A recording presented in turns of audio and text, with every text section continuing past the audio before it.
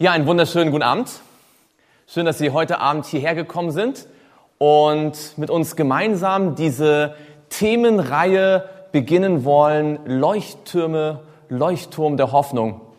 Ich glaube, egal wer wir sind, egal woher wir herkommen, egal ob aus dem wunderschönen Rostock oder dem noch schöneren Neubuko, ja, wir alle brauchen Hoffnung. Hoffnung für den Alltag, Hoffnung für unser zukünftiges Leben, Hoffnung für die Weltgeschichte. Es gibt so viele Dinge, wo man immer mal wieder hofft und manchmal auch mehr bangt als hofft. Und in den kommenden Abenden wollen wir uns beschäftigen mit solcher Hoffnung. Und heute Abend wollen wir ein Thema behandeln, das mir immer wieder so ein kleines bisschen einen kalten Schauer in den Rücken laufen lässt, wenn ich sehe, wie spannend dieses Thema sein kann, auch für die heutige Zeit. Unser Thema heute ist ein Anker in stürmischer Zeit. Ich weiß nicht genau, wie Sie das sehen. Ob wir in stürmischen Zeiten leben oder ob wir eher eine ganz friedliche Zeit genießen. Die allermeisten Menschen, mit denen ich so in Kontakt komme, die sind sich sicher, egal wer sie sind oder egal wie alt sie sind, solche Zeiten, wie wir sie momentan erleben, sind ziemlich außergewöhnlich. Und heute Abend wollen wir ein bisschen auch den Blick hinter die Kulissen werfen und uns fragen, gibt es einen Anker, der mich persönlich halten kann? Und ich habe immer so die Angewohnheit, bevor ich über die Bibel spreche, noch ein ganz kurzes Gebet zu sprechen und lade Sie dazu ein, wenn Sie möchten, das auch zu tun. Sie können sitzen bleiben und ich werde hier vorne beten.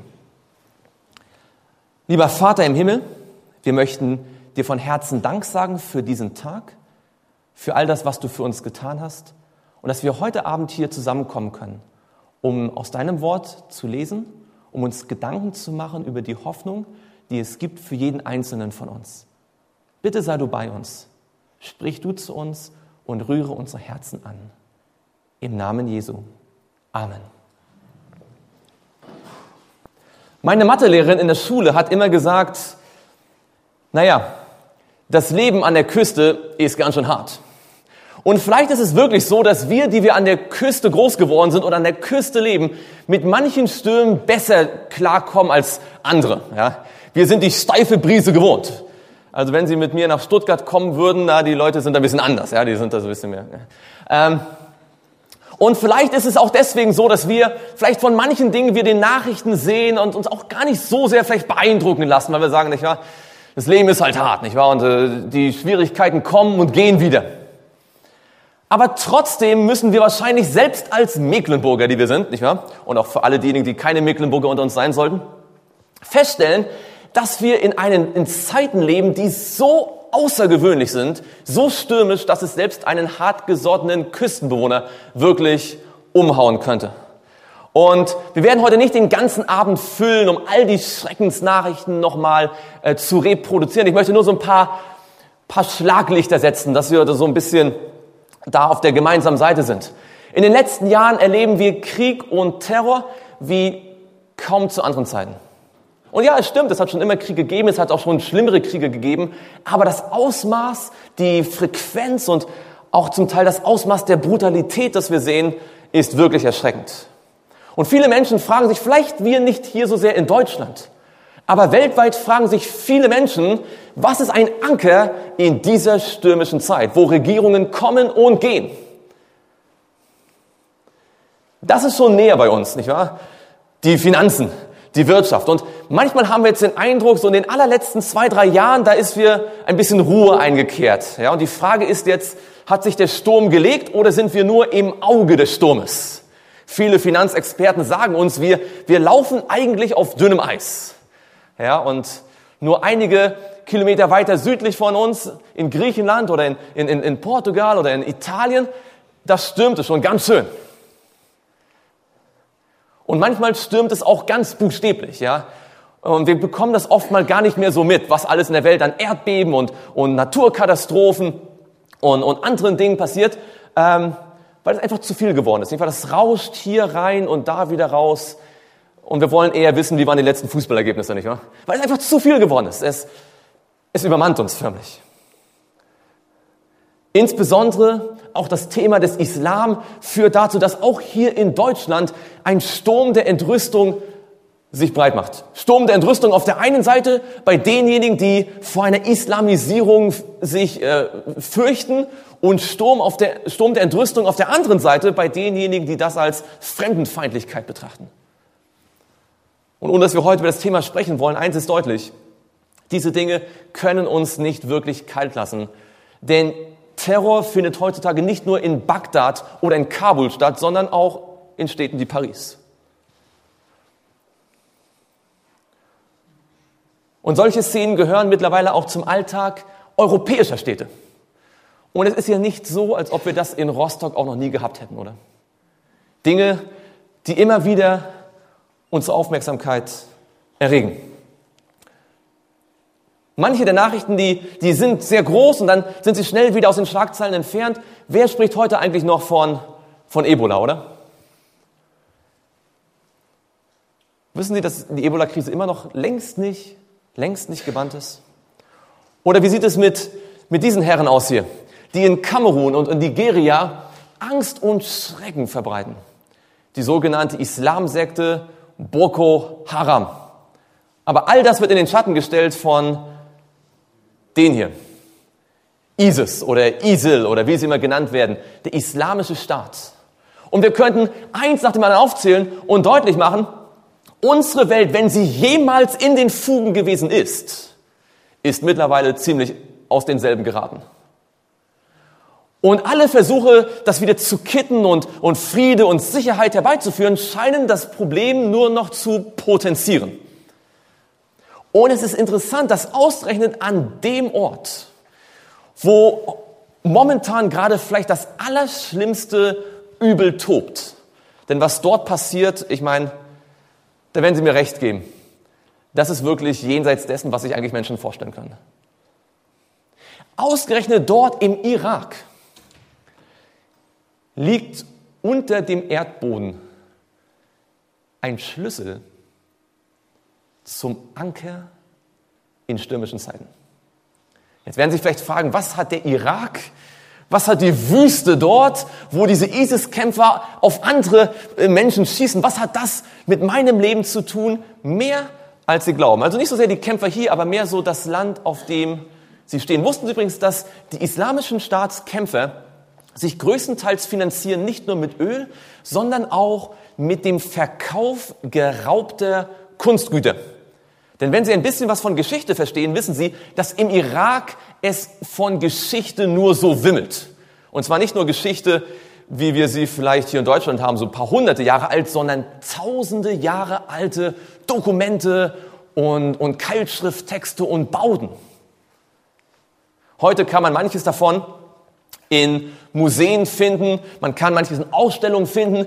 Der Irak, dort diese Gegend, der Nahe Osten, gilt sowas als wie die Geburtskrippe sozusagen der menschlichen Zivilisation. Und was heute wie staubige Wüste aussieht, ich bin vor einiger Zeit mal da drüber gefahren, auf einem Flug nach Asien, und es sieht wirklich jetzt nicht besonders einladend aus heute, ja. Beim letzten Flug nach Asien konnte man nicht mehr darüber fliegen, da wurde man umgeleitet, war zu gefährlich. Ja. Aber also vor einigen Jahren konnte man noch über den Irak fliegen und da sieht es relativ unspektakulär aus. Aber vor 2600 Jahren sah es genau dort so aus. Es war die Metropole der Welt, die größte Stadt der Antike, größer als Rom, größer als Athen, die goldene Stadt. Eine Stadt, in der alles, was wir an menschlicher Zivilisation heute kennen, wie Astronomie und Mathematik und all diese Dinge, seine Geburtsstunde hatte. Das große Babylon. Weiß nicht, wer von Ihnen mal in Berlin gewesen ist, im sogenannten Pergamon-Museum. Wenn Sie da nicht gewesen sind, habe ich schlechte Nachrichten für Sie. Das Pergamon-Museum hat momentan zu, und zwar für die nächsten 5 Jahre. Die renovieren das. Also wenn Sie da nicht gewesen sind, markieren Sie sich das groß in Ihrem Kalender für 2019. Dann wird es, glaube ich, wieder geöffnet. Dort finden sich einige der interessantesten archäologischen Funde aus der damaligen Zeit. Zum Beispiel dieses berühmte Ishtar-Tor. Das war eines der großen Stadttore in Babylon. Und wenn man da ein bisschen genauer hinschaut, da findet man viele interessante Tiere und Symbole. Und das war auch sehr bunt.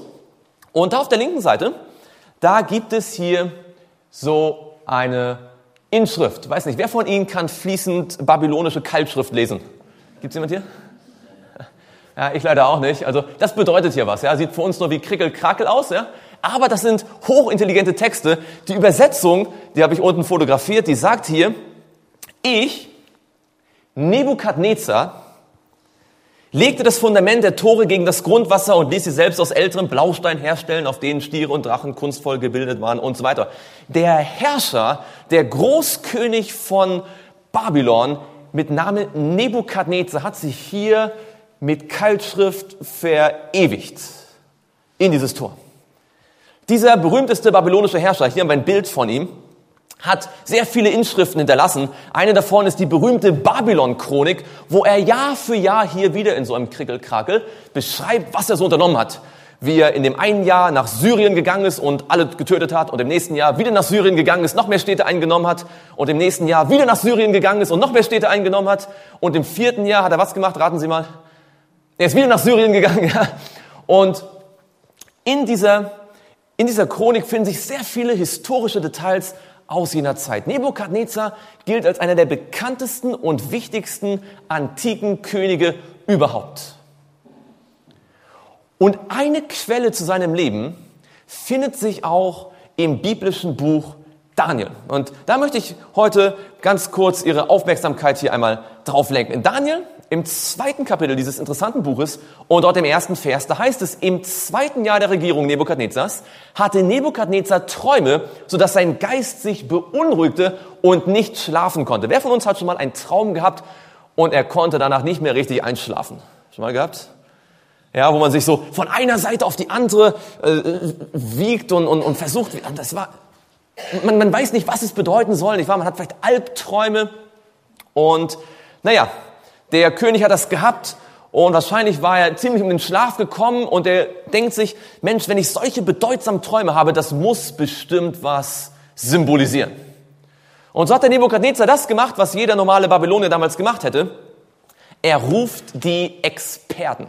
Das haben wir heute auch, nicht wahr? So Experten für die Zukunft. Experten, die uns sagen sollen, was so kommt. Viele Leute lesen heute zum Beispiel das Horoskop. Sie möchten wissen, was nächste Woche passiert oder was morgen passiert. Damals gab es sogenannte Traumdeuter, Wahrsager, Zauberer und Chaldäer.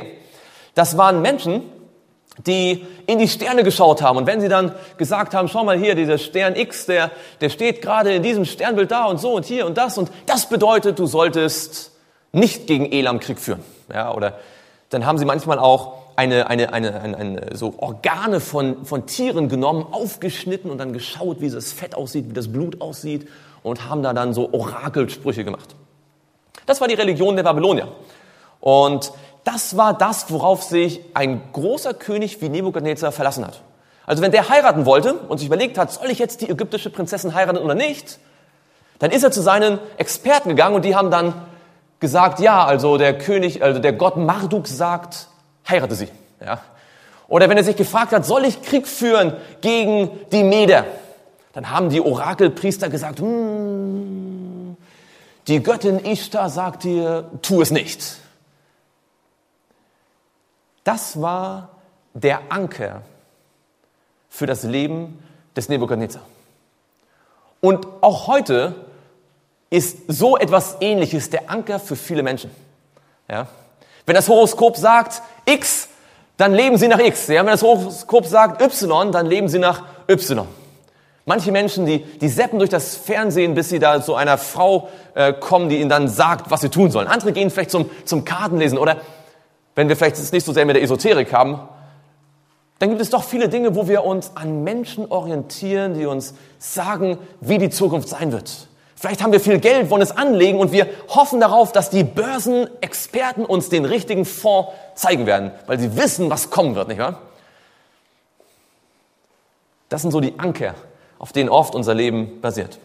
Naja, er fragt diese Experten: Schaut mal, ich habe diesen Traum gehabt und ich würde ihn gern verstehen. Und dann sagen sie ihm: Oh König, mögest du ewig leben. Erzähle doch deinen Knechten den Traum und so weiter und so fort. So wollen wir die Deutung verkünden. Mit anderen Worten, sag uns, was du geträumt hast, und dann sagen wir dir, was Gott Marduk, was Göttin Ishtar dir zu sagen hat. Aber Nebukadnezar war nicht dumm. Nebukadnezar hatte keine Ahnung von der Bibel. Mit dem biblischen Glauben nichts am Hut. Aber Nebukadnezar kannte ein Prinzip. Er wusste, wenn ich jemandem vertrauen möchte in Bezug auf die Zukunft, dann muss es dafür ja irgendeinen handfesten Beweis geben, oder? Und so überlegt er sich, ich würde gern wissen, ob ihr mir einen handfesten Beweis liefern könnt, dass ihr wirklich Kontakt zum Übernatürlichen habt. Er sagt, mein Entschluss steht unwiderruflich fest. Wenn ihr mir nicht den Traum samt seiner Deutung verkündet, und naja, dann kommt der Teil, der wirklich deutlich macht, er war kein Christ, so sollt ihr in Stücke zerhauen und eure Häuser zu Misthaufen gemacht werden. Ja. Also auf Deutsch, stellen Sie sich vor, ich bin der König von Babylon und Sie sind mein Wahrsager. Und ich sage Ihnen, ich habe gestern Abend geträumt von einem roten Elefanten, der durch ein Erdbeerfeld ging und sich dort schlafen gelegt hat. Und ich drohe Ihnen an, wenn Sie mir keine Deutung geben, lasse ich Sie in Stücke hauen. Glauben Sie, Ihnen würde eine Deutung einfallen? Ja? Irgendwas würde Ihnen schon einfallen, oder? So im Sinne von, essen Sie mehr Erdbeerkuchen, ja? Aber wenn ich Sie frage, was habe ich gestern Abend geträumt? Dann sieht die Sache anders aus, oder? Dann ist wirklich gefragt, ob jemand auf übernatürliches Wissen zurückgreifen kann oder nicht. Und was ist einfacher, die Zukunft vorherzusagen oder auf übernatürliche Weise zu wissen, was in der Vergangenheit gewesen ist? Was ist einfacher? Die Vergangenheit, oder? Mit anderen Worten, wenn jemand nicht einmal weiß, was ich schon geträumt habe, was ja passiert schon ist, wie soll er jemals wissen, was noch in der Zukunft kommen wird? Und dann sagt er, naja, wenn ihr mir aber den Traum seine Deutung verkündet, werdet ihr Geschenke haben und Gaben und Ehre, deswegen sagt mir den Traum und seine Deutung. Da wurde es den Weisen wahrscheinlich ziemlich heiß und kalt und dann haben sie gesagt, erzähl uns doch den Traum. Ja. Sie haben es nochmal versucht. Ja. Wir werden dir die Deutung sagen. Und der König Nebukadnezar hat sich gedacht, meine Güte, was ist denn da los? Ich weiß nun sicher, dass ihr Zeit gewinnen wollt. Weil ihr seht, dass mein Entschluss unwiderruflich feststeht. Wenn ihr mir den Traum nicht mitteilt, so bleibt euch ein Urteil, denn ihr habt euch vorgenommen, lügenhafte und trügerische Worte vor mir zu reden. Plötzlich merkt der Nebukadnezar, der Anker, auf dem sein Leben, sein geistliches, sein religiöses, weltanschauliches Leben bisher geruht hat. Dieser Anker, der hält gar nicht. Wenn man ihn mal wirklich belastet, dann gibt er nach. Der gibt nach. Wie geht es uns, wenn wir immer gedacht haben, also auf meinen Priester gebe ich nichts. Mein Priester ist wirklich der beste Mensch der Welt. Bis man aus den Nachrichten erfährt, nicht wahr? Der hat sich vergangen. Wie geht es uns, wenn man von einem Politiker begeistert ist und sagt, also der muss Bürgermeister werden und der muss Kanzler werden und der muss Ministerpräsident werden, dann geht es unserem Land, unserer Stadt, unserem Staat besser. Und dann stellt man fest, hat sich auch nur bereichert. Ja. Wie oft geschieht es, dass wir in unserem Leben enttäuscht sind von Menschen, auf die wir uns wirklich verlassen haben. Egal, ob es im religiösen Bereich ist, im finanziellen Bereich, nicht wahr? Man denkt, die Experten, die Börsenexperten waren doch so deutlich. Und dann kommt die Krise und die sagen in die Kamera, naja, wir haben es auch nicht kommen sehen. Ja? Geld ist futsch. Da kann man schon ärgerlich werden, oder? Nebukadnezar sagt, darum sagt mir den Traum, damit ich weiß, dass ihr mir auch die Deutung verkünden könnt. Mit anderen Worten, Nebukadnezar, dieser Mensch, der babylonischen Religion angehörte.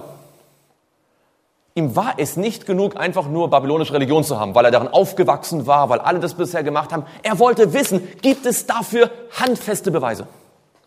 Wissen Sie, die allermeisten Menschen, die einer Religion nachfolgen, die folgen dieser Religion oft nach, weil ihre Eltern derselben Religion nachgefolgt sind. Aber wie viele Menschen wirklich fragen sich, gibt es Beweise, gibt es etwas Handfestes, dass ich wissen kann, dass das, was ich glaube, dass mein Anker wirklich hält? Nebukadnezar wollte es wissen. Er wollte nicht einfach nur blind vertrauen. Er wollte es wissen. Und ich hoffe, Sie sind heute gekommen mit so einer Einstellung, nicht einfach blind zu vertrauen, was er da vorne erzählt. Wird schon stimmen, der hat sich bestimmt Gedanken gemacht. Sondern mit diesem Denken des Nebukadnezar, ich möchte es wissen. Ich möchte nachdenken. Oftmals werden ja gerade Christen, wird ihnen nachgesagt, dass die ihren Verstand an der Garderobe abgeben, bevor sie in die Kirche gehen. Ja? Heute möchte ich Sie herausfordern, schon am ersten Abend. Wenn Sie in eine Kirche gehen, schalten Sie Ihren Verstand ein. Gott möchte, dass wir denken, dass wir wissen, was wir glauben und warum wir es glauben oder was wir auch immer für unsere Weltanschauung nehmen. Und dann kommt der Offenbarungseid. Diese Wahrsager sagen, es gibt keinen Menschen auf Erden, der verkünden könnte, was der König befiehlt, denn die Sache ist schwer, nicht wahr? Es gibt auch niemanden, der es dem König mitteilen könnte. Und jetzt Achtung, denken Sie mal scharf mit. Sie sagen, niemand kann es dem König mitteilen, ausgenommen wer? Die Götter, deren Wohnung nicht bei den Menschen ist. Mit anderen Worten, wir können es nicht, die Götter können es. Was heißt das auf Deutsch? Wir, die Priester von Marduk und Ishtar, haben keine Ahnung, was Marduk und Ishtar eigentlich denken.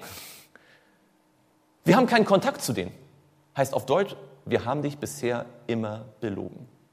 Es war reine menschliche Spekulation, Fantasie. Egal, was wir da in dieser Leber gesehen haben von dem Ochsen, das war immer nur unser eigenes Denken. Und da reicht es dem Nebukadnezar. An dem Tag wurde Nebukadnezar zum Atheisten. Hierüber wurde der König aufgebracht und sehr zornig. Und er befahl, alle Weisen von Babel umzubringen. Schluss mit der Religion, weg mit den Priestern. Ich habe keinen Bock mehr. So wie der Durchschnittsdeutsche das wahrscheinlich formulieren würde, oder? Wissen Sie, die allermeisten Menschen sind nicht deswegen Atheisten, weil sie viele philosophische Bücher gelesen haben und irgendwann zu dem Schluss gekommen sind, dass das Logischste auf der Welt wäre, ein Atheist zu sein. Die meisten Menschen sind eigentlich Atheisten, weil sie enttäuscht sind von Kirche, von Christen und von all dem, was da mit Institutionen zusammenhängt. Weil sie sagen, das sind doch alles nur Heuchler. Und vielleicht haben sie auch schon mal so gedacht. Also ganz ehrlich, auch wenn ich jetzt nicht unbedingt das gutheißen kann, dass er jetzt alle gleich umbringen wollte, ich kann ihn nachvollziehen.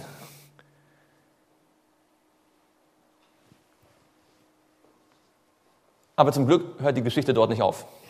Denn dann wäre unser Vortrag schon zu Ende. Und dann hätten wir keinen Leuchtturm der Hoffnung, nicht wahr? Also in dieser Situation, wo der Nebukadnezar von Religion nichts mehr wissen will, weil er tief enttäuscht ist. Und ich glaube, jeder Einzelne von uns kommt in seinem Leben an so einen Punkt, wo er so tief enttäuscht ist, dass er sagt, ich möchte eigentlich ehrlich gesagt nichts mehr davon wissen. In diesem Moment bekommt er Kontakt mit einem jungen Sklaven, der dort an seinem Hof dient, mit Namen Daniel. Auch ein Weiser, aber nicht ein Weiser von Marduk und Ishtar, der in die Sterne schaut, sondern ein wirklich weiser junger Mann, der als Hebräer sich mit dem Alten Testament der Hebräer beschäftigt hat. Und der antwortet mit klugen und verständigen Worten und sagt zum König, weißt du was, gib mir eine Frist, gib mir ein bisschen Zeit und ich werde dir die Antwort geben können. Und wenn Sie heute mit so einem Gefühl vielleicht gekommen sind, so, naja, ich komme jetzt mal heute mit, aber so richtig an Religion, so richtig Interesse, das ist ja alles nur Heuchelei, dann möchte ich Sie bitten, heute noch ein paar Minuten Zeit mir zu geben. Wir wollen uns etwas anschauen, was wirklich hochinteressant ist, was unseren Verstand anspricht. Die Frist ging vorbei und Nebukadnezar war gespannt. Was würde dieser junge hebräische Sklave denn jetzt anders tun können als die hochgelobten Astrologen und Wahrsager der Chaldäer? Und er fragt, bist du imstande, mir den Traum, den ich gehabt habe, und seine Deutung mitzuteilen? Kannst du das? Und Daniel begann und sprach, das Geheimnis, nachdem der König fragt, können Weise, Wahrsager, Traumdeuter oder Zeichendeuter dem König nicht verkünden. Mit anderen Worten, es gibt Dinge, die sind Menschen unmöglich. Kein Mensch, egal wer er ist, kann in die Zukunft schauen. Kein Mensch kann für einen anderen Menschen der Anker sehen, auf den ich mich verlassen kann.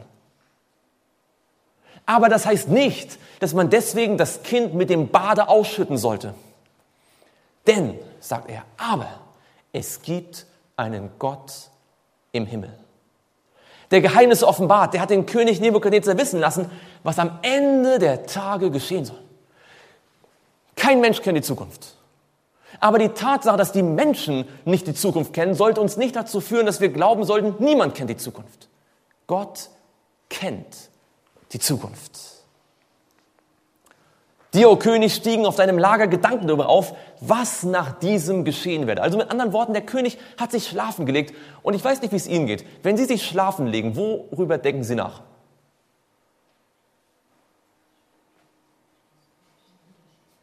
Also ich denke meistens darüber nach, was wird morgen alles so passieren? Ja?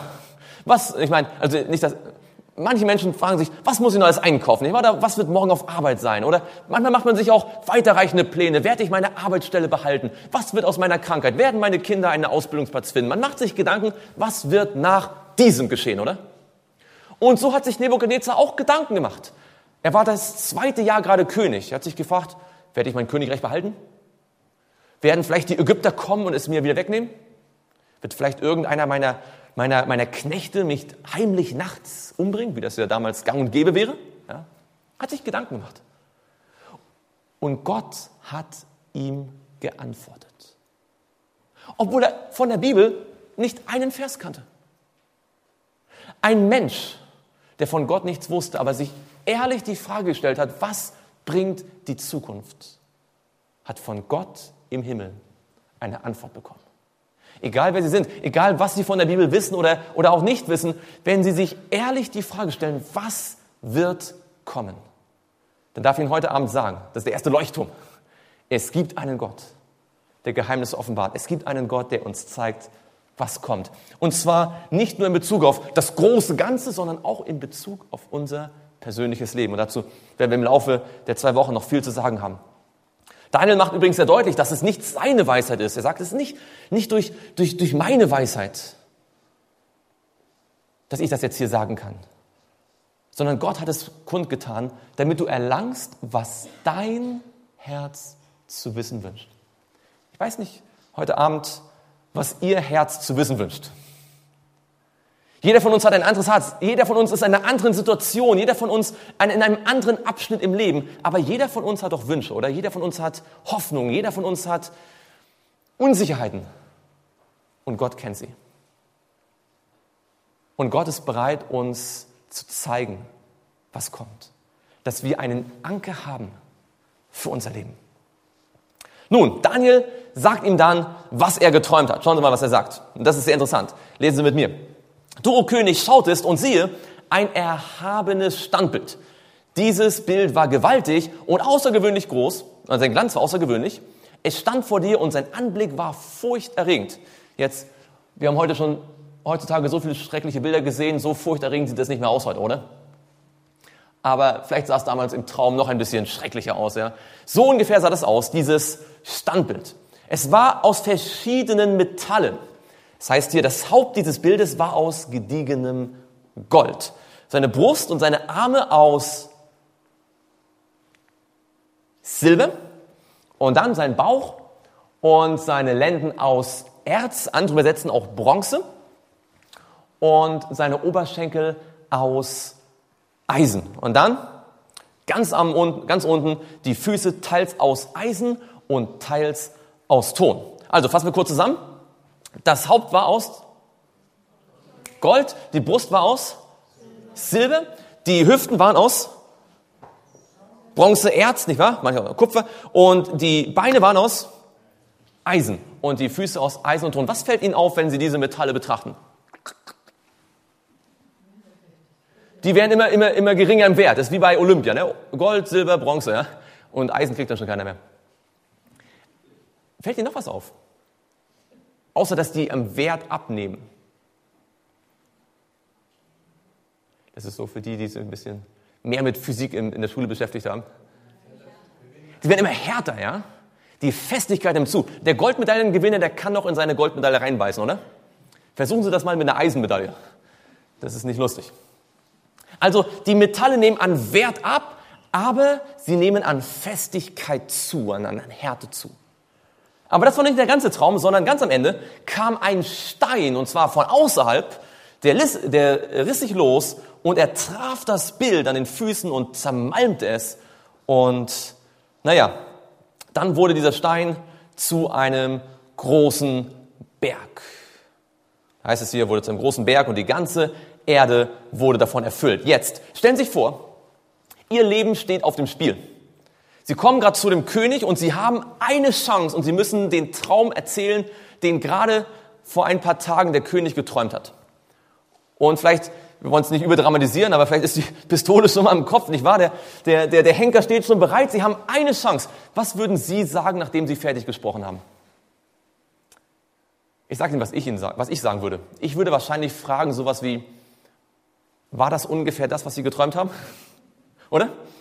Habe ich es getroffen? Ist das, was Sie gesehen haben? Ja? Sich rückversichern, oder? Es geht doch um das eigene Leben. Schauen Sie mal, was Daniel gesagt hat. Das ist der Traum. Der stellt sich vor den König hin und sagt, du hast das geträumt, das geträumt, das geträumt, das geträumt, das geträumt. Das ist der Traum. Mit anderen Worten, selbst wenn du dich nicht mehr daran erinnern kannst, ich weiß, du hast das geträumt. Der war sich absolut sicher. Wow.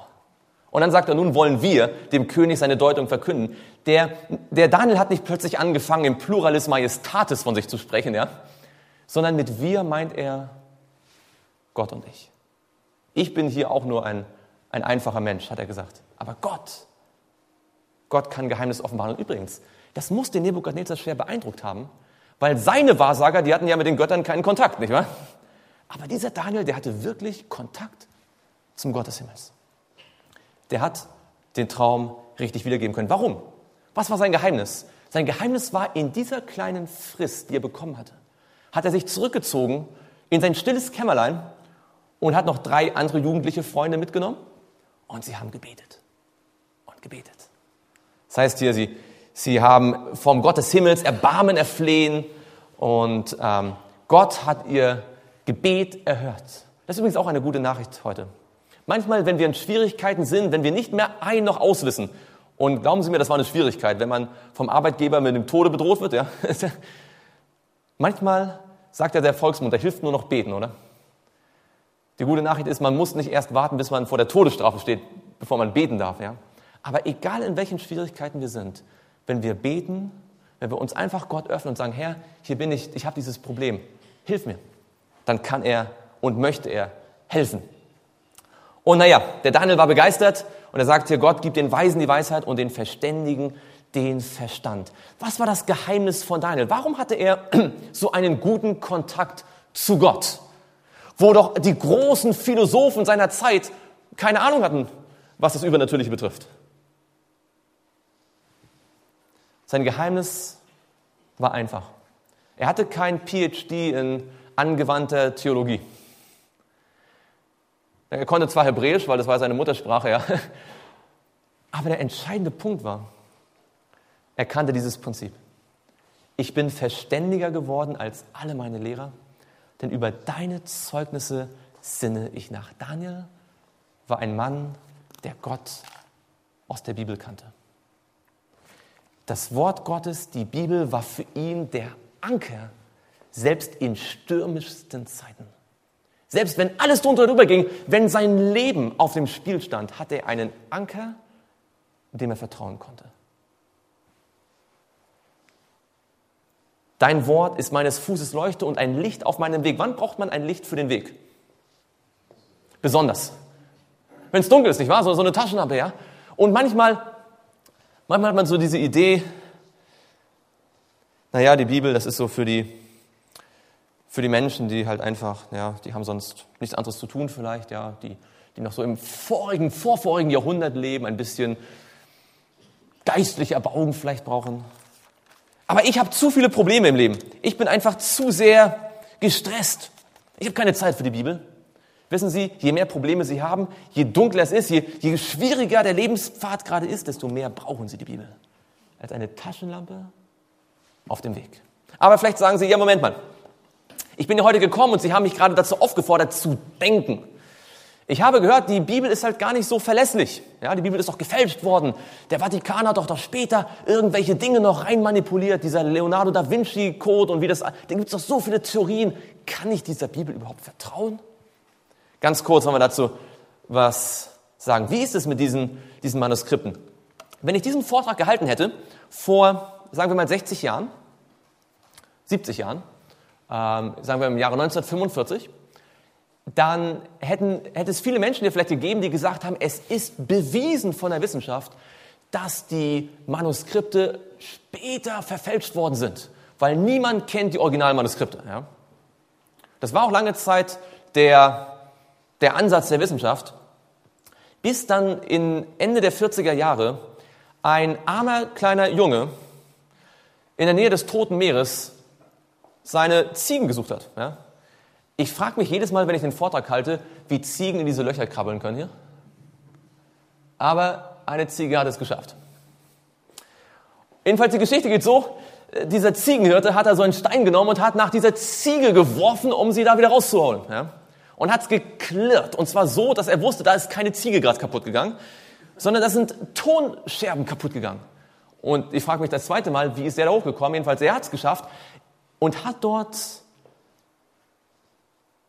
unglaublich viele äußerst gut erhaltene Manuskripte des Alten Testaments gefunden. Und zwar von allen biblischen Büchern des Alten Testaments bis auf eines.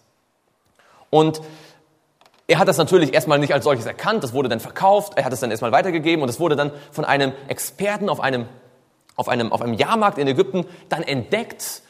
Das war wurde erst für Schuhe verwendet, ja, weil keiner wusste, was das eigentlich für ein Schatz ist.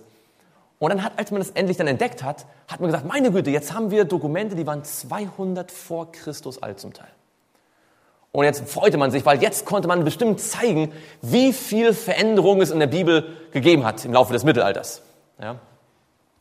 Und so hat man verglichen, Kapitel für Kapitel, Vers für Vers. Und irgendwann hat man erstaunt festgestellt, alles gleich. Es stimmt, die Rechtschreibung hat sich manchmal verändert. Ja, da ist mal ein Vokal mehr und Vokal weniger, genauso wie früher mal Goethe mit Ö geschrieben wurde und heute mit OE, nicht wahr? Aber deswegen sagt ja keiner, dass die Werke von Goethe gefälscht sind, nicht wahr? So hat sich auch die Rechtschreibung ein bisschen verändert. Nicht wahr? Ein Schreiber hat vielleicht mal ein Wort vergessen zu schreiben, nicht wahr? So, aber der Inhalt ist vollkommen derselbe. Das Alte Testament seitdem kann nicht wirklich angezweifelt werden. Nun, wie ist es mit dem Neuen Testament? Ganz kurz hier. Ich habe Ihnen mal eine Liste mitgebracht mit so einigen der großen Standardwerke der antiken Geschichtsschreibung, so Herodot und Tacitus. Wer von Ihnen hat Latein mal gehabt in der Schule? Gibt es jemanden, der vielleicht Latein gehabt hat? Nur wenige. Wenn Sie mal Latein gehabt hätten, dann hätten Sie sich mit diesem Werk hier quälen müssen. Caesars Gallischer Krieg. Ja. Naja. Das sind alles so Standardwerke. Also, wenn wir glauben, dass es Caesar gab und dass es Alexander den Großen gab und so weiter, dann glauben wir das, weil diese Leute davon berichten. Ja? Und die haben dann hier ihre Bücher geschrieben, aber die Abschriften, die wir davon haben, sind in allen Fällen zum Teil über 1000 Jahre später alt. Also zum Beispiel, der Caesar hat seinen Gallischen Krieg geschrieben, 58 bis 50 vor Christus, aber die früheste Handschrift, die wir heute davon noch haben, stammt aus dem Jahre 900 nach Christus. Und naja, das sind ungefähr 1000 Jahre. Und es gibt so dann 8 oder 20 oder 10 Handschriften. Das ist so der Standard für antike Geschichtswerke. Wie steht es mit dem Neuen Testament? Das früheste Papyrus, das es gibt, ist aus dem Jahre 130 nach Christus. 30 Jahre nach der Erstabfassung. Und es gibt 5000 griechische, 10.000 lateinische und 9.300 andere Manuskripte.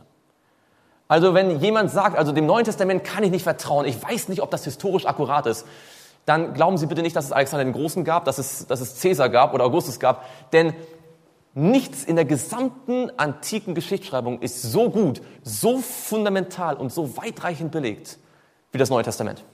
Übrigens, wenn Sie noch nie eine Handschrift gesehen haben, das ist so ganz, ganz alt, das ist von den Chester Beatty Papyri, das ist so Papyrus hier und das sind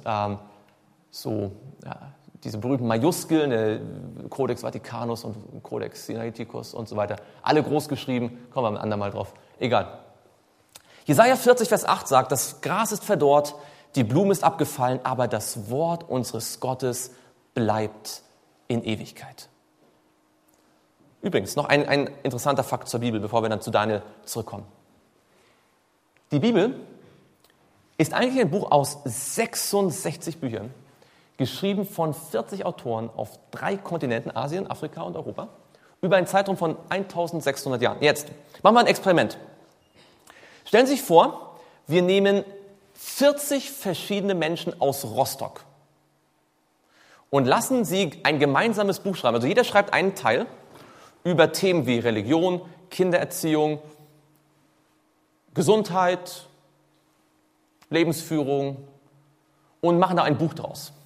Was würden Sie meinen? Wie gut würden diese 40 Leute sich harmonisch zusammenfügen? Verfeinern wir das Experiment und sagen, diese 40 müssen verschiedene Berufe haben. Einer muss ein Bürgermeister sein, einer muss ein Bauarbeiter sein, einer muss, nicht wahr? Wenn wir es noch ein bisschen verfeinern, würden wir sagen, wir nehmen nicht 40 Leute aus Rostock, sondern 40 Leute aus verschiedenen Ländern. Also einen chinesischen Bauern, einen englischen Ingenieur, einen deutschen Tennissportler, ja, und eine französische Hausfrau, ja, und die sollen jetzt schreiben über Religion und über Philosophie und über Kindererziehung und über Gesundheit, all die Themen, über die Bibel so spricht. Und jetzt stellen wir uns noch vor, diese 40 Leute haben in einem Zeitraum von 1600 Jahren geschrieben. Also ein englischer Bauer aus dem 10. Jahrhundert und ein deutscher Ritter aus dem 16. Jahrhundert und ein japanischer Atomwissenschaftler aus dem 20. Jahrhundert. Und die sollen jetzt ein Buch schreiben. Würden Sie glauben, dass da irgendwas irgendwie zusammenhängen könnte? Schwerlich, oder? Nun, was Sie hier sehen, sind einfach mal die Kapitel der Bibel so aufgeschrieben. Das sind die ersten 50 Kapitel von 1. Mose. Ja? 1, 2, 3, 4, 5. Ja?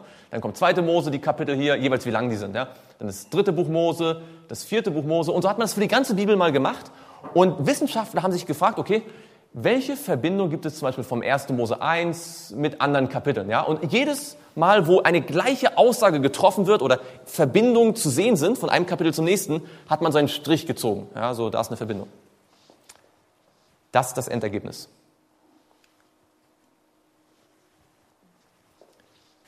Die gesamte Bibel ist eine völlige Einheit. Jedes einzelne Kapitel ist mit anderen Kapiteln völlig überein. Und das allein ist für mich ein ziemlich interessanter Punkt, um zu zeigen, die Bibel ist offensichtlich nicht nur menschliches Fabrikat. Da ist ein göttlicher Geist dahinter. Und ganz besonders gilt das für die Prophetie. Es heißt hier, also die Vorhersage von Zukunftsereignissen. So halten wir nun fest an dem völlig gewissen prophetischen Wort und ihr tut gut daran, darauf zu achten, als auf ein Licht, das an einem dunklen Ort scheint, bis der Tag anbricht und der Morgenstern aufgeht in euren Herzen. Es gibt viele Prophezeiungen der Bibel. Viele davon haben sich bis auf das Detail erfüllt. Ich gebe Ihnen mal ein paar Beispiele. Sie wissen vielleicht von Jesus, dass er in Bethlehem geboren worden ist, dass er von einer Jungfrau geboren werden sollte, dass er in einem bestimmten Stamm geboren werden sollte und viele andere Dinge, die wir jetzt nicht die Zeit haben, alle durchzugehen, nur dass Sie mal so einen Eindruck bekommen, was so alles in der Bibel konkret vorhergesagt worden ist und was sich jeweils im Detail erfüllt hat. Warum mache ich das? Weil es gibt Wissenschaftler in Kalifornien, die sich gesagt haben, wie hoch ist die Wahrscheinlichkeit, dass ein Mensch all diese Prophezeiungen erfüllt? Und man kann ja so statistische Rechenbeispiele machen. Wie wahrscheinlich ist es, dass ein Mensch ausgerechnet in der Stadt Bethlehem geboren wird, genau zu jener Zeit, genau in diese Familie, wo doch so viele andere Familien da waren und so weiter und so fort. Und man hat ausgerechnet, dass die Wahrscheinlichkeit, dass sich 8 von diesen Prophezeiungen gleichzeitig erfüllen, so hoch ist. Nämlich 1 zu 10 hoch 17. Also das ist so eine 1, ja, und dann ein Bruchstrich und dann eine 1 mit 17 Nullen. Das ist schon ganz schön viel. Da hat man sich gedacht, okay, wie ist das dann vielleicht mit 48 dieser Prophezeiung? Und das kam dabei heraus. 1 zu 10 hoch 157. Das ist eine 1, ein Strich und dann eine 1 mit 157 Nullen. Sie zählen bitte nach, ob das jetzt stimmt. Ja? Naja, wir haben jetzt die Zeit. Also es ist viele Nullen. Der Punkt ist, es ist unglaublich unwahrscheinlich. Weiß jemand von Ihnen zufällig, wie viel Prophezeiung es im Alten Testament gibt auf Jesus hin? Also seine Geburt und all das, was mit seinem Leben zusammenhängt. Hat jemand eine Ahnung, wie viele es ungefähr sind? Also es müssen ja mehr als 48 auf jeden Fall sein. Ganz genau. Es sind ungefähr 300 Prophezeiungen. Also ich erspare Ihnen jetzt die Nullen, weil die passen weder auf diese Leinwand noch auf irgendeine andere Leinwand dieser Welt. Der Punkt ist, die biblische Prophetie sagt nicht einfach nur wie der Nostradamus, naja, irgendwann wird irgendwann irgendwas passieren, sondern zum Teil sehr konkret, sehr präzise, auf das Datum genau hin, auf die Stadt genau hin, bestimmte Dinge voraus, die sich so eintreffen. Und so ist es auch mit dem Daniel. Da wollen wir ganz kurz jetzt noch zurückkommen zum Schluss dieses Vortrags. In 2. Petrus 1 heißt es, dass wir niemals das Recht haben, jetzt selbst zu überlegen, was diese Symbole bedeuten könnte oder was diese Prophetie ausdrücken könnte. Die Bibel erklärt sich immer selbst. Und so heißt es hier in Daniel 2 über dieses Haupt aus Gold. Du, o König, bist ein König der Könige, also Nebukadnezar, dem der Gott des Himmels das Königtum, die Macht, die Stärke und die Ehre gegeben hat und so weiter und so fort. Du bist das Haupt aus Gold. Also wer war das Haupt aus Gold? Es war der König Nebukadnezar. Dieses goldene Haupt stand für ihn und für sein Königreich, das Königreich Babylon. Und wir können viel Zeit darüber verbringen, das Königreich Babylon zu beschreiben mit seinen Ausmaßen und wie das da gewesen ist und so.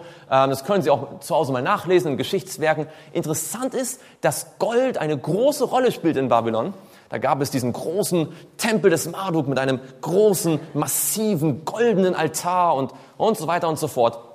Ein großartiges Reich und alle Geschichtsschreiber sagen, nie wieder ist solch ein Prunk und solch eine Fülle an Macht erreicht worden wie im antiken Babylon. Jahreszahlen haben sie da auch gleich mit dazu. Aber, und das war jetzt die schlechte Nachricht für Nebukadnezar, dieses Reich würde nicht für ewig bestehen bleiben, sondern er sagt, nach dir wird ein anderes Reich aufkommen, geringer als du. Jetzt die Babylonier hatten gedacht, dass sie uneinnehmbar sind. Das lag daran, dass ein Fluss durch die Stadt ging, das war der Euphrat, und wenn man eine Stadt einnehmen wollte, dann hat man sie belagert. Man hat die Armee um die Stadt herumgestellt und so lange gewartet, bis es kein Essen mehr drin gab, dann haben die mich aufgegeben. Wenn aber ein Fluss durch die Stadt geht, kann man in der Stadt Essen anbauen. Und deswegen war die Stadt uneinnehmbar. Und Geschichtsschreiber sagen uns, wenn die Babylonier angegriffen worden sind, dann haben die Babylonier, die Eingekesselten, noch von der Stadtmauer die Getreidesäcke runtergeworfen. So nach dem Motto, uns hungert ihr nie aus.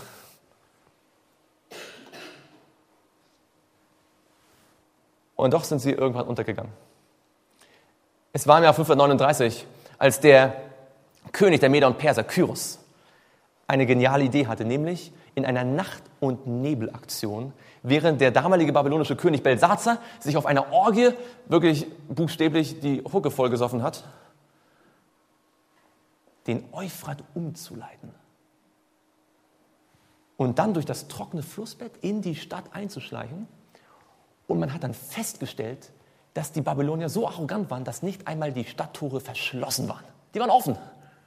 Und übrigens, ob Sie es glauben oder nicht, das alles wurde über 800 Jahre, stimmt nicht, über 100 Jahre vorher von Jesaja, einem anderen Propheten, so im Detail vorhergesagt. Haben wir heute nicht die Zeit, alle Texte zu lesen, aber Jesaja hatte vorher gesagt, dass das Wasser umgeleitet wird und dass die Tore nicht verschlossen sein würden. Naja, und das war das Ende Babylons und der Aufstieg der zweiten großen Weltmacht, Medo-Persien. Heute nennen wir es meistens die Perser, weil die Meder nicht ganz so bedeutend waren, aber es war eigentlich eine Koalition von zwei Nationen hier. Und danach sollte ein drittes Königreich kommen, das über die ganze Erde herrschen wird. Weiß jemand, wer auf die Perser folgte, wer die Perser besiegt hat? Die Perser haben sehr lange regiert, bis ins Jahre 331, aber irgendwann war auch ihre Zeit vorbei und da kam ein kleiner, junger Mann. Der hieß aber nicht der Kleine, der hieß der Große. Sein Name war Alexander, seine Mutter hat ihn immer schon mit Kriegsspielen erzogen zum General und das hat sich dann ausgezahlt, in Anführungsstrichen. Übrigens, die Griechen haben bronzene Rüstung getragen. Ich habe das lange Zeit nur gehört, aber ich war vor einiger Zeit in London, im Britischen Museum, und da kann man das noch sehen. Ja? Das sind die Rüstungen der Griechen. Alle aus diesem Metall. Der Alexander hat die gesamte damals bekannte Welt, halten Sie sich fest, in 8 Jahren erobert. Ohne Panzer, ohne Hubschrauber, ohne GPS. Das, was die Amerikaner bis heute nicht geschafft haben. Ja? Syrien, Irak, Iran, die ganze Gegend dort. Alles erobert. Und er ist dann bis zum Himalaya, bis nach Indien, bis zum Himalaya gekommen. Und er hatte von einem griechischen Geographen ein Buch dabei, das sagte, dahinter gibt es noch Menschen. Keiner hat ihm geglaubt. Seine Soldaten haben gesagt, hier gibt es niemand mehr, wir kehren um, das ist das Ende der Welt. Das ist der Grund, warum die Chinesen heute kein Griechisch sprechen. Ansonsten, der hätte die auch noch erobert. Aber die damals bekannte Welt, die hat er erobert. Und als dann seine Soldaten gesagt haben, wir kommen nicht mehr mit, dann hat er sie ganz bewusst durch die Wüste marschieren lassen. Und da hat es noch einige dran gestorben. Aber das war ihm egal. Er war ein richtiger Egomane. Und niemand konnte vor ihm standhalten. Er hat alles besiegt, was man besiegen konnte, bis auf einen. Sich selbst. Wissen Sie, wie Alexander der Große gestorben ist? Eine sehr interessante Geschichte. Nur Klammer auf. Auf einer großen Siegesfeier hat man ihm den Herkulesbecher gereicht. Der Herkulesbecher, das waren 9 Liter, hat er gefasst. Da hat man dann Wein reingekippt und die hat er getrunken. Und dann hat er Fieber bekommen und dann ist er gestorben. Die Bibel sagt, was nützt es dem Menschen, wenn er die ganze Welt gewinne und nimmt doch Schaden an seiner Seele? Das ist sehr interessant. Alexander der Große ist ein Beispiel dafür. Naja, aber bleiben wir nicht bei Alexander dem Großen. Das 4. Reich sollte so stark sein wie Eisen. Wie Eisen, alles zermalmt und zertrümmert. So sollte dieses eiserne Reich besonders hart, besonders fest, besonders militärisch, militant sein. Und weiß jemand von Ihnen, wer die Griechen besiegt hat und wer dann nach den Griechen das nächste große Weltreich der Geschichte wurde? Das wissen Sie wahrscheinlich aus dem Geschichtsunterricht, oder? Das waren die, ich habe schon gehört, die Römer, ganz genau. Das römische Weltreich, die über mehr als 500 Jahre mit eiserner Hand all das, was damals in der Welt bekannt war, regierten oder zumindest in Tribut hatten. Und wir werden jetzt keinen Vortrag über die römische Geschichte halten, aber nur so viel. Menschen, die damals an Gott geglaubt haben, ging es sehr, sehr schlecht. Vor einiger Zeit waren wir im Kolosseum gewesen, in Rom, meine Frau und ich. Das war sehr beeindruckend, dort zu stehen, wo dort 40, 50, 60.000 Menschen zugeschaut haben, wie Menschen, die an die Bibel geglaubt haben, in Stücke zerrissen worden sind und angesteckt worden sind als Fackeln, und eine sehr bewegte Zeit damals gewesen. Aber auch damit war dieses Standbild noch nicht zu Ende. Dieses Standbild offensichtlich stellt die Weltgeschichte dar, wie sie sich so von Epoche zu Epoche dargestellt hat. Also die Zukunft sozusagen. Und zwar genau so, wie wir heute sehen können, dass sie sich auch erfüllt hat. In Daniel 2, Vers 41 heißt es, dass du aber die Füße aus Zehen, teils aus Töpferton und teils aus Eisen bestehend gesehen hast, bedeutet, dass das Königreich gespalten sein wird. Mit anderen Worten, da wird es nicht mehr ein ganzes Weltreich geben, das alle beherrscht, sondern es wird gespalten sein, es wird zersplittert sein, es wird keine echte Einheit geben. Eisen und Ton, das ist auch eine ganz merkwürdige Mischung, oder? Eisen ist hart, Ton ist so schlammig, das ist so eher so weich, das passt nicht so wirklich, oder?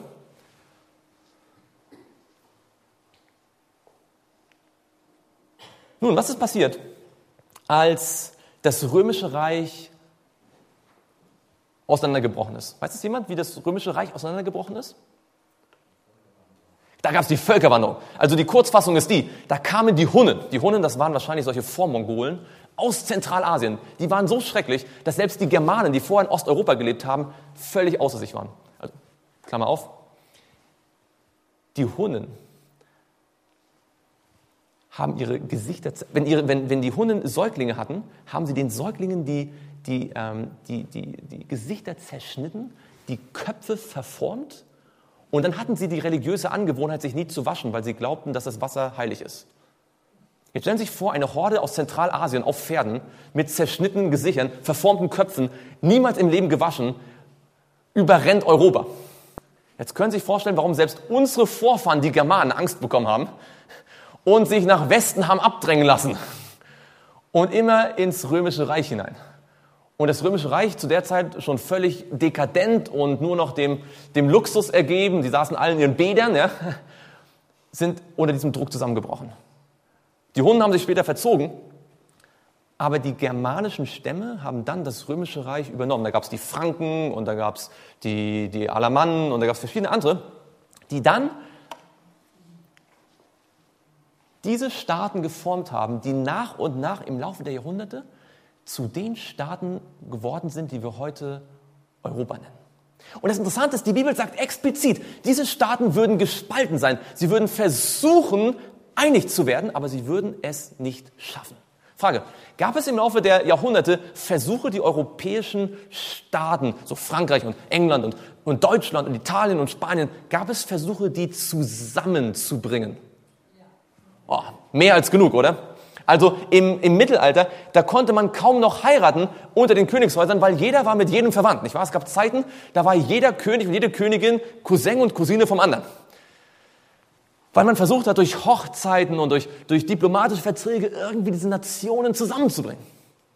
Naja, was das Heiraten nicht geschafft hat, das haben andere mit militärischer Gewalt versucht. Wer ist das hier? Das ist Napoleon. Und Napoleon hatte diese große Idee, ein Reich, eine Nation, eine Religion, eine Finanzwährung, und er hatte es beinahe erreicht. So 1811 sah Europa so aus. Das war alles Napoleon hier. Ja, es ein bisschen, die Portugiesen waren kurz vorm Aufgeben, die Engländer waren blockiert und es fehlte hier nur noch Russland. Und er hat sich gedacht, naja, nachdem ich schon alle anderen erobert habe, dann werde ich noch nach Russland gehen. Da ist er nach Russland gegangen und wahrscheinlich kennen Sie die Geschichte. Er ist mit 500.000 Mann nach Russland einmarschiert und er kam mit 4.500 zurück. Alle erfroren im russischen Winter, weil die Russen den Mut gehabt hatten, ihre eigene Hauptstadt anzuzünden.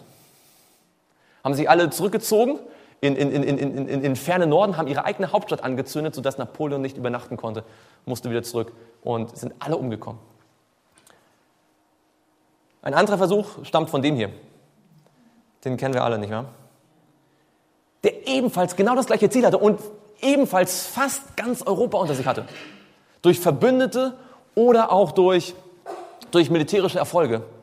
Auch er hatte fast Europa unter sich. Es fehlte nur noch England und Russland. Ganz interessant, ganz ähnliche Geschichte. Und es gibt verschiedene Anekdoten in Bezug auf Hitler, aber eine möchte ich Ihnen erzählen, weil das nicht nur eine Anekdote ist. Vor einiger Zeit habe ich so eine Vortragsreihe in Paderborn gehalten. Und als ich diese Geschichte erzählt habe, die ich jetzt gerade erzähle, während ich sie erzähle, da ist ein etwas älterer, etwas sehr korpulenter Mann, hat angefangen zu rufen, "Yeah, that's true, I've heard that story too." Also auf Deutsch, diese Geschichte habe ich auch gehört. Er war aus der britischen Armee. Die Geschichte geht so. Als Hitler 1840 England angegriffen hat im Luftkrieg und Dankeschön, Sie sind noch wach. 1840 wäre Luftkrieg wirklich revolutionär gewesen. 1940 England angegriffen hat und diese ganzen Städte ausradiert hat, Coventry und Birmingham und die Industrie kaputt gemacht hat. Und vor allem London angegriffen hat, da haben sich die Londoner Bewohner immer in den U-Bahn-Stationen verborgen. In der Londoner Tube. Und zu diesem Zeitpunkt war Amerika noch nicht im Krieg. Die Sowjetunion war noch nicht angegriffen. Und es sah so aus, als würde England verlieren. Es gab menschlich gesehen keine Hoffnung. Und als die Menschen dort in dieser Londoner U-Bahn-Station zusammengekauert gewesen sind und sich gefragt haben, wie kann das noch besser werden? In stürmischen Zeiten. Da gab es einen Prediger in der Londoner U-Bahn-Station mit einer Pappmaché-Figur von Daniel 2.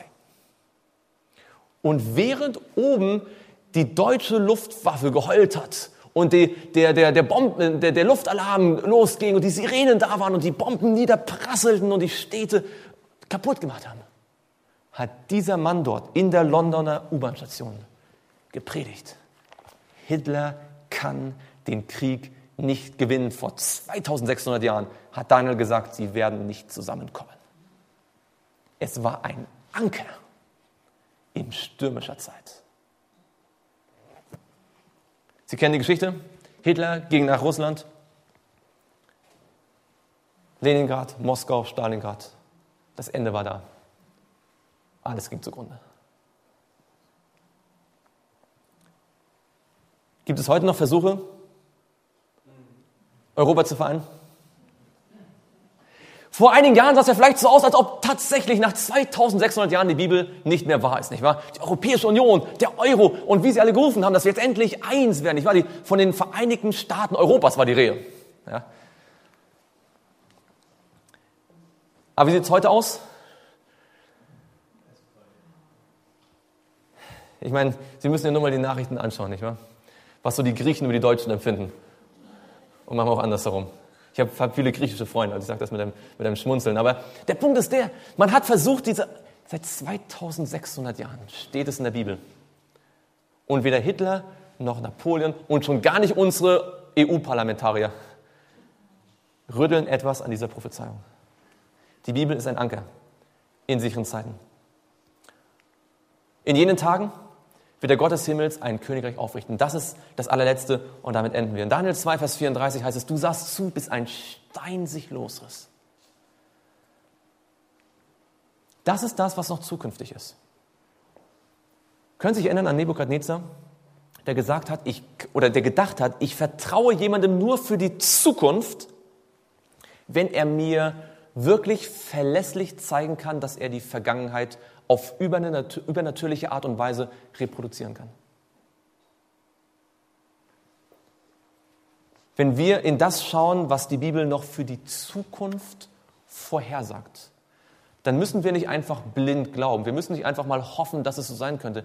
Wir können uns darauf verlassen, dass dieselben Schreiber, die etwas über die jetzige Zukunft gesagt haben, schon Dinge gesagt haben, die heute in der Vergangenheit liegen, die wir alle nachprüfen können, die sich alle 1:1 erfüllt haben. Und damit kann christlicher Glaube tatsächlich auch auf einem logischen, einem verstandesmäßigen Grund stehen. Niemand muss seinen Verstand abgeben, sondern die Bibel hat Dinge vorhergesagt, die wirklich so eingetroffen sind. Übernächsten Samstag, werden wir mehr über solche Prophezeiungen kennenlernen, die noch mehr ins Detail gehen, als wir heute das in diesem ersten Überblick machen können. Aber Sie werden erstaunt sein, zum Teil, wie detailliert die Bibel Dinge Jahrhunderte vorher gesagt hat. Also was ist diese letzte, zukünftige Erfüllung, dieser letzte Aspekt von Daniel 2? Was symbolisiert dieser Stein? Und die Antwort hier ist sehr, sehr einfach. In 1. Korinther heißt es, der Fels aber ist ein Symbol für Jesus Christus. All die Metalle, der Ton, stehen alle für Weltreiche, die versucht haben, die Welt zu erobern, aber sie niemals dauerhaft unter sich halten konnten. Weil all diese Weltreiche auf falschen Prinzipien gebaut waren. Auf Egoismus, auf Macht, auf Gewalt. Und all das wird nie auf Dauer Frieden bringen und nie ein dauerhaftes Königreich etablieren können. Aber es kommt ein Königreich. Das basiert auf anderen Grundsätzen. Diese Grundsätze werden wir übrigens morgen Abend kennenlernen. Der Fels war Christus.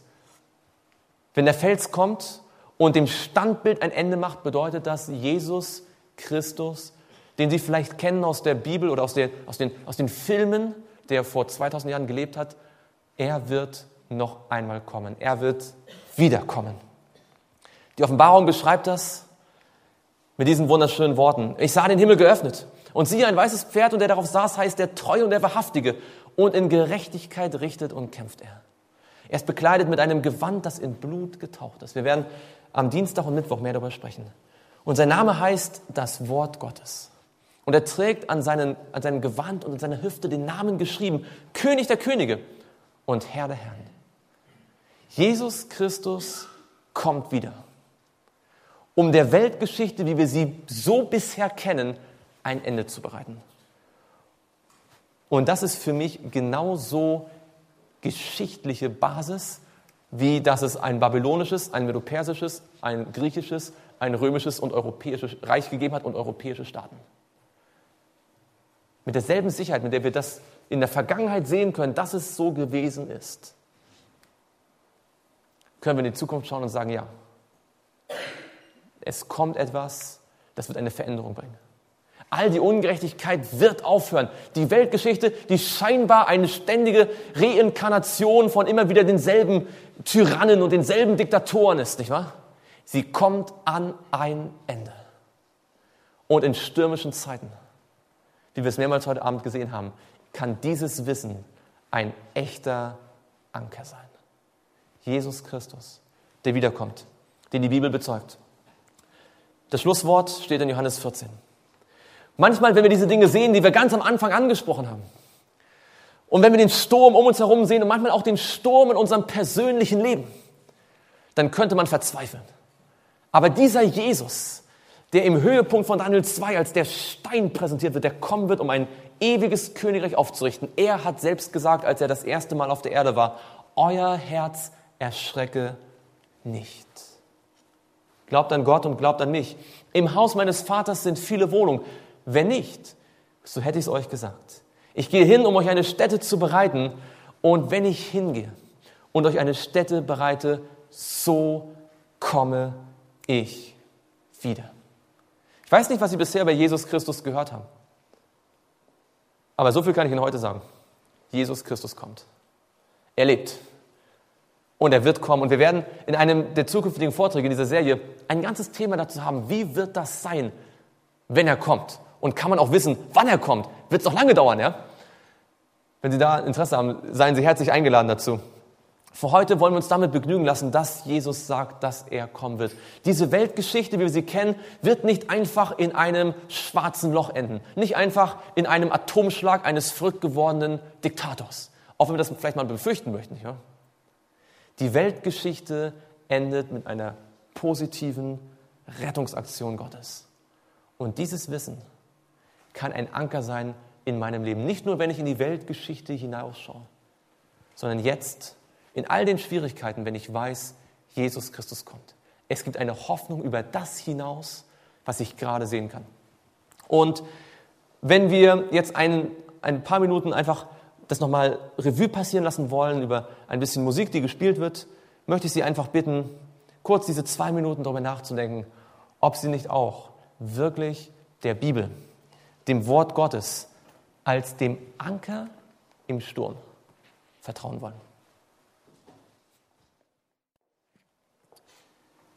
Ich weiß nicht, wie es Ihnen geht. Vielleicht kennen Sie die Bibel sehr gut, vielleicht noch nicht so besonders gut. Aber egal, ob wir jemand sind wie der Daniel, der schon die Bibel sehr, sehr gut kannte, oder wie der Nebukadnezar, der noch im Grunde genommen keine Ahnung hatte, aber der wirklich ein aufrichtiges Interesse hatte. Gott hat für jeden von uns eine wunderbare Zukunft bereit. Er hat für jeden von uns Hoffnung und Sicherheit, die er uns vermitteln möchte. Und die einzige Entscheidung, die wir jetzt an dieser Stelle fällen müssen, ist, dass wir sagen, wir möchten mehr wissen. Wir möchten uns einfach mehr damit in Berührung kommen, mehr verstehen, was er uns sagen möchte. Und wir werden in den nächsten Vorträgen mehr über dieses biblische Buch zu sagen haben und werden versuchen zu verstehen, was Gottes Botschaft für mich und für Sie heutzutage ist. Wer von Ihnen würde sagen, ich möchte mich wieder neu mit diesem Buch beschäftigen? Vielleicht haben Sie zu Hause eine Bibel irgendwo im Schrank. Ja, und dann lade ich Sie ein, nehmen Sie sie mal aus dem Schrank heraus, pusten Sie vielleicht den Staub etwas ab und lesen Sie mal wieder. Lesen Sie mal selbst. Und Sie werden erstaunt sein, was es da nicht alles für Hoffnung gibt in diesem wunderbaren Buch. Wer von Ihnen möchte sagen, dieses Buch möchte ich mir ganz neu vornehmen und daran ein bisschen stöbern, bis ich diese Hoffnung gefunden habe? Gibt es jemanden, der sagt, das hat mich heute motiviert, das zu tun? Dann möchte ich Sie gemeinsam einladen, wenn es Sie nicht stört, dass wir gemeinsam aufstehen für ein Abschlussgebet.